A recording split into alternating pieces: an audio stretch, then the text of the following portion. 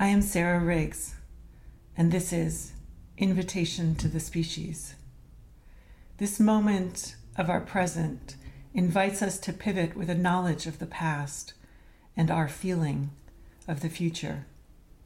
Nothing less than transformation is occurring, to the often further detriment of many, to the contributed profit of some.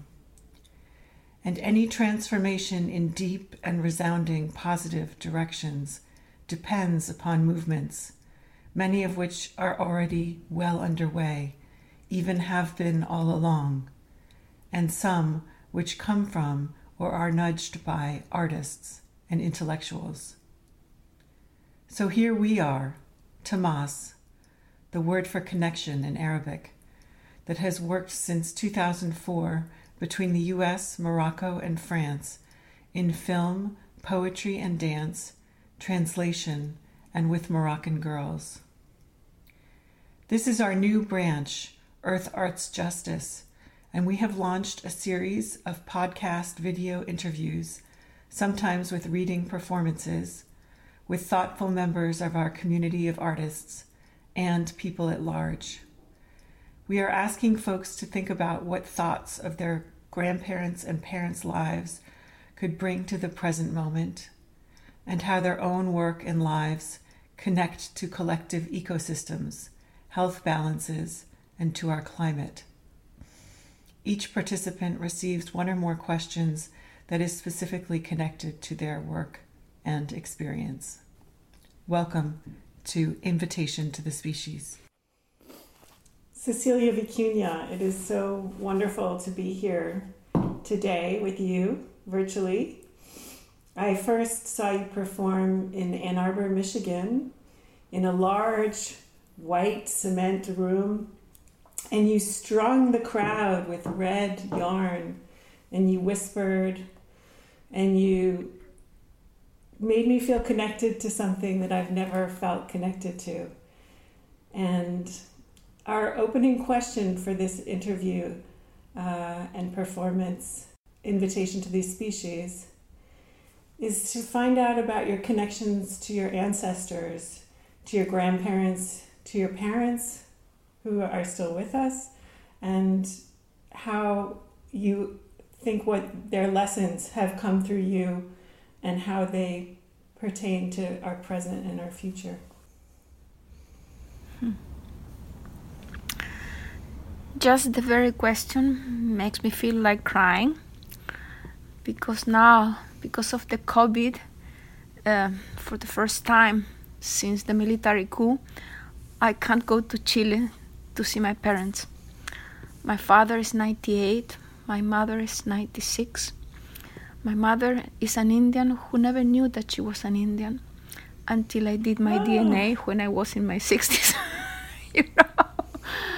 And my father, he comes from a Basque Irish family and who settled in Chile in the 17th century, you know. They arrived penniless and they somehow managed to create an extraordinary culture. And so what I learned from my parents and my grandparents is something that you don't learn with your mind, that you learn with your heart, which is a total love, a total devotion to each other. And this extraordinary love that they transmitted was not just within the circle of the family, but it was within the circle of the society, the circle of revolution, the circle of the entire universe as far as I was concerned. And so the extraordinary thing I was reflecting on this is that this European family that produced my father's existence had become sort of native. And when I was born in 1948, it was one of the few periods when my grandfather, Carlos Vicuña Fuentes, was not being persecuted and put in jail. He had been in jail several times, actually 4 times, and he always escaped from prison because he had this tremendous necessity to have justice and civil rights not only be the driving force of his life, but the driving force of communities, of the entire Chilean society. And for example, he was an inspiration to Pablo Neruda, and he was a writer and a politician and a professor, dean of the university, many things. But the main thing he was an oral speaker.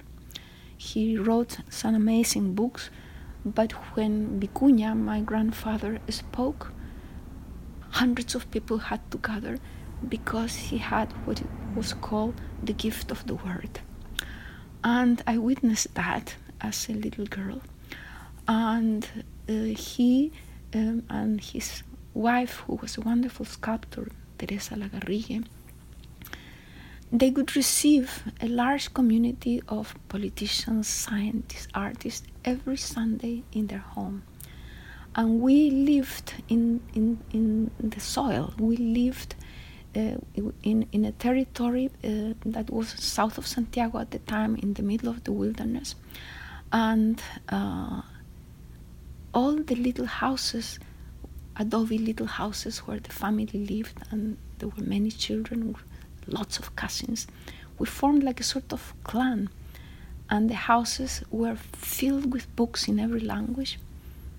Many of the women in the family were artists, some of the men were writers or scientists. And so we grew up in this sort of soup of creativity and commitment, in a soup of solidarity, you could say, with life itself. That was the European side family. And on top of that, everybody cultivated the land.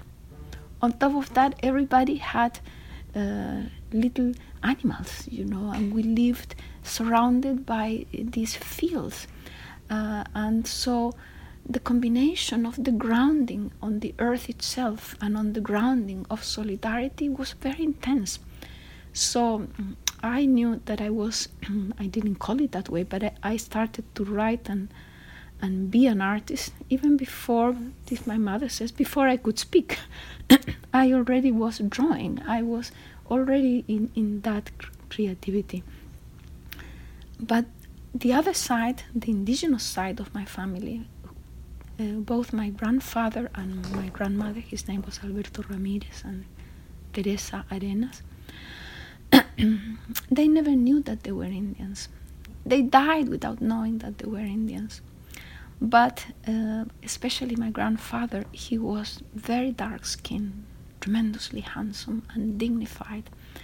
And he had been robbed of his land by his own relatives when he became an orphan at age like 3. And so my indigenous side was very poor. And but they lived also in a field of love. They had a little house with a large piece of a garden, you could say, in the industrial, poor, polluted neighborhood of Santiago, and yet they had made that little place into a paradise. And I was the firstborn grandchild. Therefore, I had the privilege of spending enormous amounts of time with grandparents. Is there a word, sides. Cecilia, for the gift of the word? Is it? Mm-hmm. El don de la palabra. Mm-hmm. And don is a very beautiful word that, if you think of it, don means that it has been given. In other words, you have been born with this gift. And I have constructed a palabrarma. My palabrarmas are words, single words that open up to reveal their life core. And the word perdón, which means pardon, forgiveness, really means to let the gift through. Because per is through and don is gift. And if you think of the English forgive, it is very similar. You see, you are for the giving. Look at that.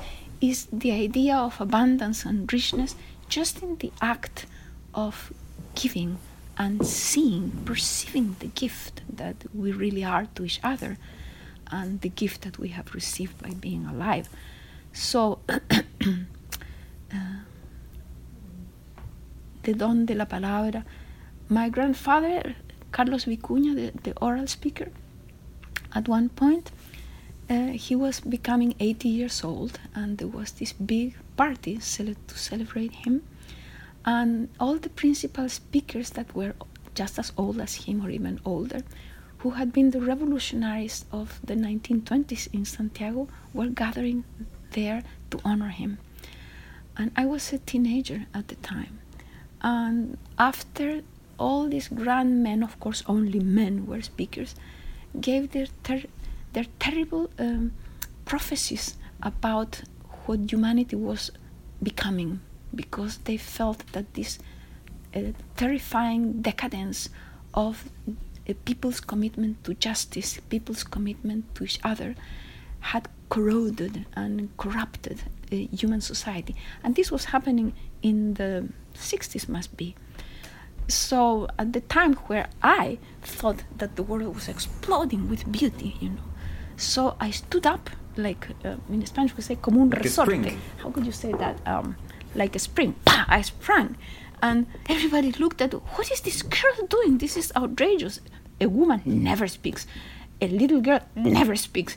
But boom, I sprang up and I said no. I began, I think that was my first public performance, I suppose it was.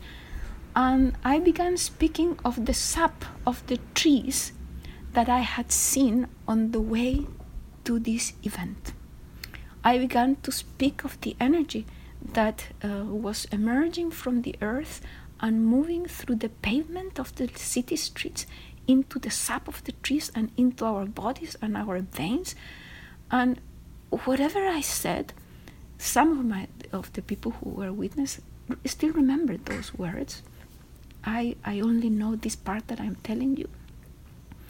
And I said it's up to us to convert this sap, this energy that is rising from the earth, into beauty and justice. And as long as one person stands in this planet, that possibility will remain. And the most wonderful thing is that I can tell you that now that I'm an old woman, I feel exactly the same.